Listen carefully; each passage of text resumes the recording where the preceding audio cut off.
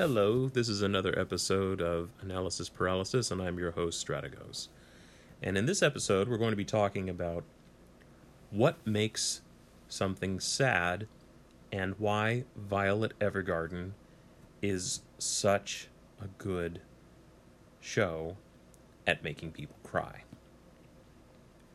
Now, Violet Evergarden is an anime that uses beautiful animation techniques and an absolutely astonishing musical score by Evan Call to tell the story of a teenage girl who is a war hero, for lack of a better description, and emerges from a war missing both of her arms and a piece of herself.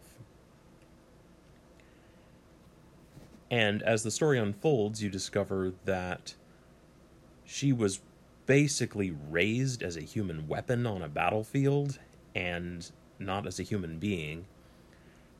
And so she displays many of the characteristics that would be familiar to someone who has Asperger's syndrome or is on the autism spectrum, because she has trouble understanding basic things about being a human being that involve emotions. Things that make other people uncomfortable, or emotionally sensitive topics, how to not be rude to people, or how to tell what people mean besides the very surface meaning of something. And the show unfolds in a lot of flashbacks that show you her one strong relationship that she keeps constantly referring to.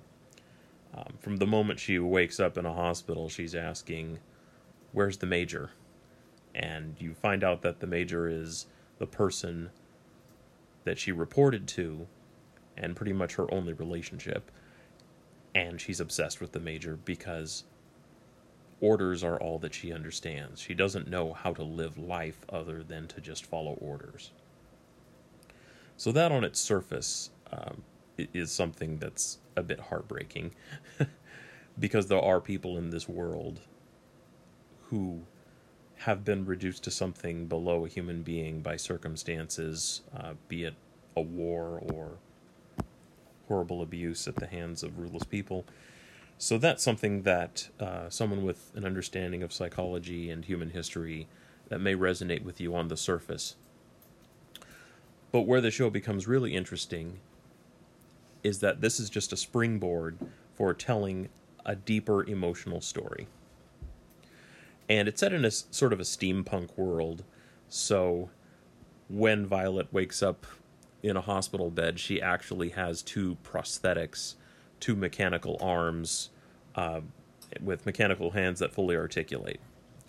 And the very, very beginning of the show, you see her getting accustomed to her new hands and hiding them with a pair of gloves.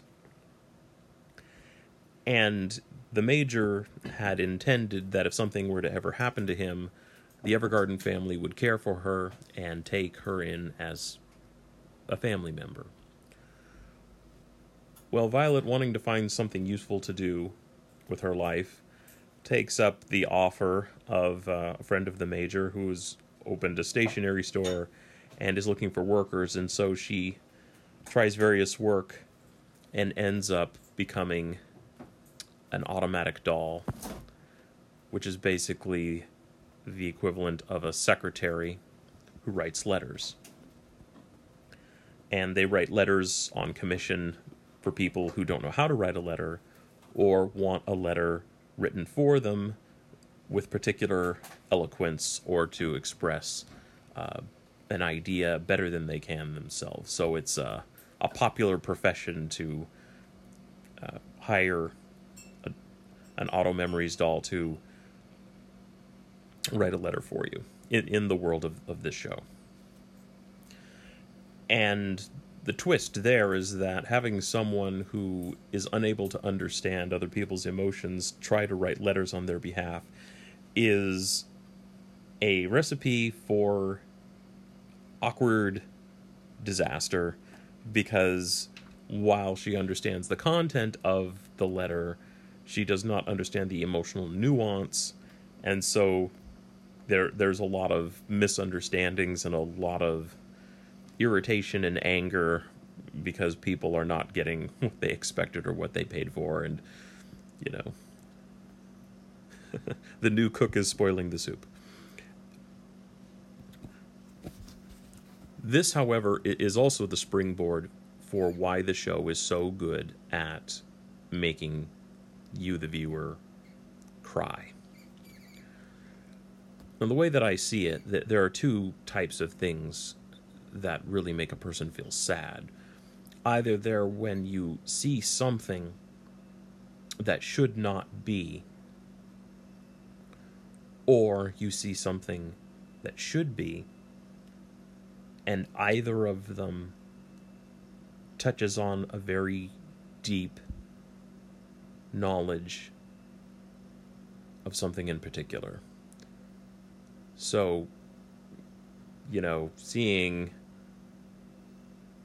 someone who's young, who has a terrible injury, can make you feel sad because you know that people shouldn't be injured, there's something wrong there.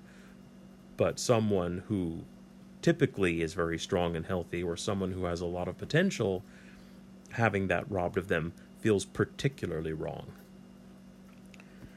Someone who is brilliant at their job getting fired feels particularly sad. Someone who's incompetent or lazy getting fired might be a little sad, but someone who's very kind and hardworking getting fired is particularly sad. And some people will care or not care about various types of sadness depending on how much a particular theme resonates with them. Well, that's the first kind of sadness. Second kind of sadness is when you feel like something should happen and it happens.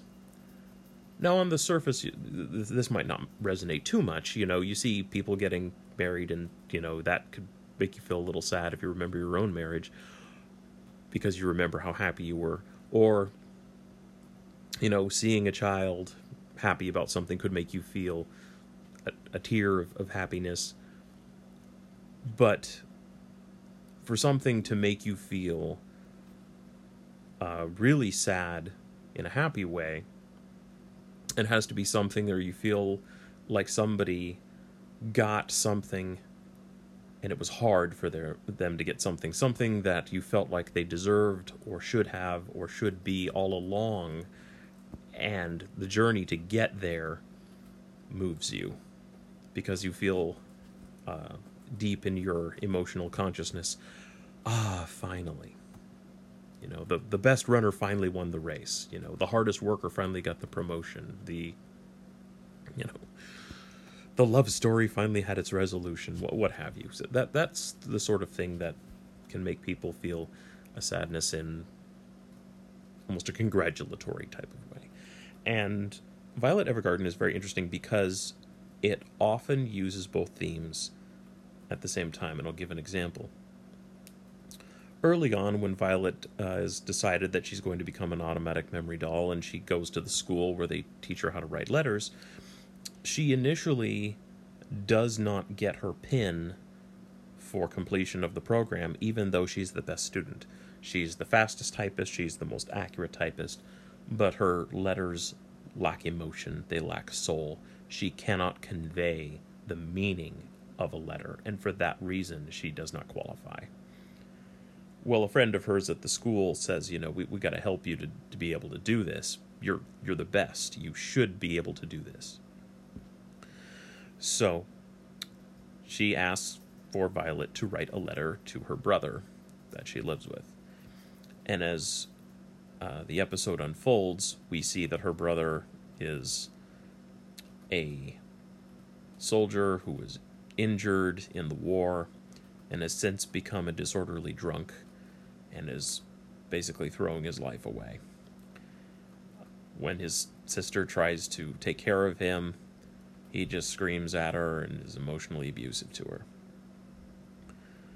Violet writes the letter, hands it to him. He opens it and reads it, and he starts to cry. And it's because the letter says, "I'm glad that you're alive." Now, this is really powerful storytelling on a number of levels, because we know that Violet will fail if the letter does not convey correct emotional meaning. So, by the fact that she passes, we know that it does convey the correct emotional meaning, that it's saying what it needs to say. We know by the fact the brother starts crying that it said something that he just couldn't understand and was not getting through to him, and having it said so plainly, it touched a nerve and made him realize something he should have realized all along. So we get that type of sadness of recognition finally at last, in a very simple way, but a very effective way, bludgeoning you with an emotional fact.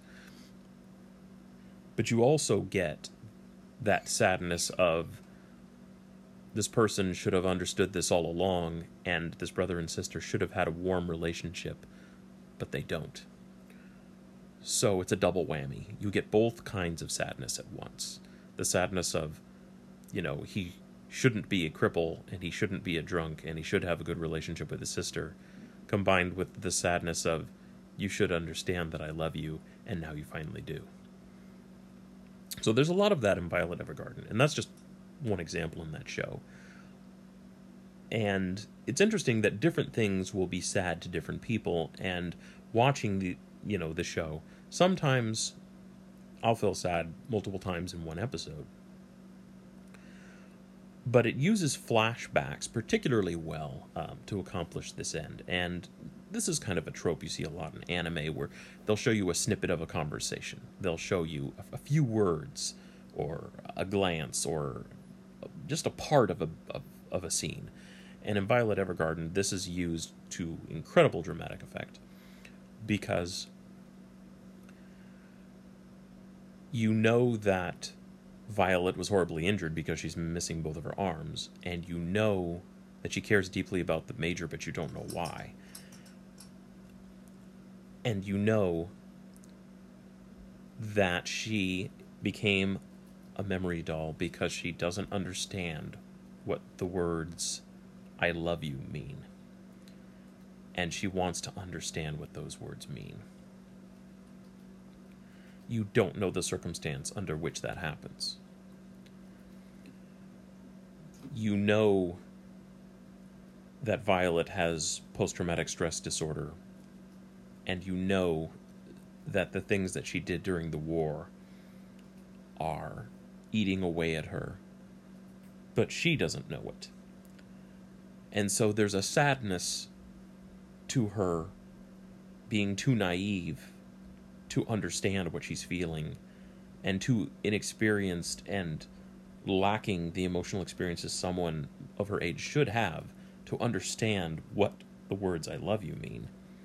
And it's an anime, and, it's a story, so, you can kind of accept that as an exaggeration of, okay, maybe in the real world that would be hard to accept, but it's an anime, and it's a war story in a steampunk world about a girl with 2 mechanical arms. Okay, I can accept the fact that this character doesn't really understand the meaning of love and needs to learn it. Okay.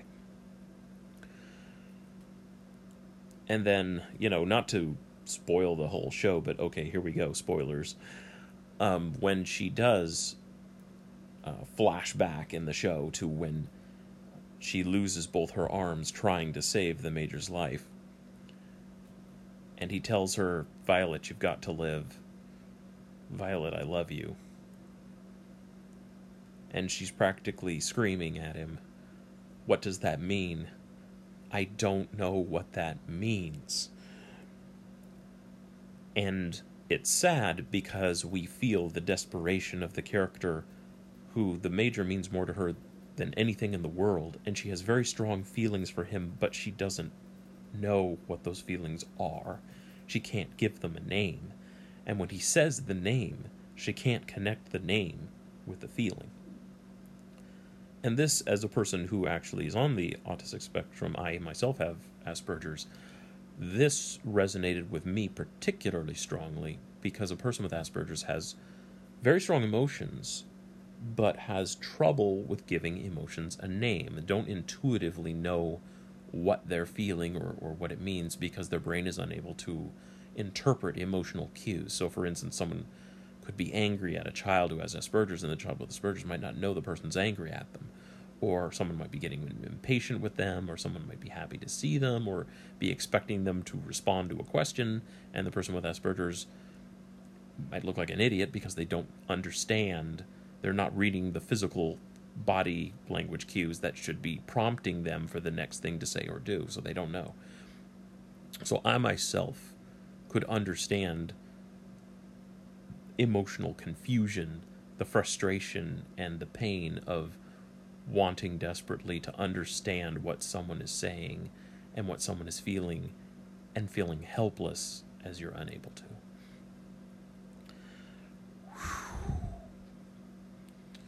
Yeah, so there's a lot of that sort of thing in Violet Evergarden, and that was one part that hit me particularly with an emotional punch. Another is when it slowly dawns on Violet that the things she did in the war were monstrous, that she was a very, very effective soldier, and she was basically, for lack of a better term, a killing machine. And when she started to realize the pain and the hurt that this had caused to others, that they viewed her new life spreading love and cheer through writing letters as a great hypocrisy, she starts to question whether she deserves to have been one of the people who survived, and whether she deserves to be happy. So it's very important to foreshadow for maximum effectiveness. In comedy and in drama, there's an emotional payoff when you set something up and then watching it execute. You know, you can place a gag in the room and, you know, someone can drop a banana peel, and then when someone slips on it, that's when the punchline hits. And emotionally, when you set up the framework for something sad to happen, and then you see it happen, it's going to hit you harder than if you just sprang something on your audience, because their mind has time to think about what you've set up. There's a lot of emotional foreshadowing in Violet Evergarden. There's a lot of Cherenkov's gun, for lack of a better term. There's a lot of plot points that are set up in advance that have emotional payoff later. Violet dresses a certain way and carries a certain object on her neck for an emotional reason, but if you want to know the reason, you know, you have to watch the show. And I think when you combine that with things that are blatantly emotionally manipulative, when you see someone tearing up, it makes you feel sad naturally. When you see something cute, when you see something heartwarming, you know, the joke in Finding Dory is sea otters hugging, right? So in Violet Evergarden, you know, when you see a child and a parent, you know, having a hug, you're going to feel some heartwarming if you have a heart. And the splendid animation and beautiful music and really effective voice acting in every language I've listened to the show in, and I've listened to it in 3 so far: English, Japanese, and French. I'm still working on the German. But very effective in every language that I've heard it. It is the greatest anime I've ever seen, and it is the greatest sad piece of entertainment that I've ever seen. I highly recommend it, and as I joke on the anime forums, if you don't cry, you have no heart. I would be very interested in hearing from other people what part of that show was sad to you, or were no parts of it sad to you. If none of it was sad to you, why not? Did none of it emotionally resonate with you? That would be very interesting to hear what was particularly sad to someone. I know what was sad to me, and I know why it was sad to me, and definitely there is a beautiful emotional framework set up where just about every episode has something that should resonate. Some of the episodes resonate with me, some of them don't. And I think if you paint with a broad enough spectrum, you are going to hit all of the points. So the animation studio really did a good job of painting with a wide palette, and there's something there for everyone emotionally. So I would love to hear other people's thoughts and whether or not they agree with me that it's the best anime and the saddest thing they've ever seen, or rather, not the saddest thing, but the best sad thing they've ever seen. There are things that are sadder, but not as good, in my opinion. All right, well, that wraps it up for the episode. Thanks for listening.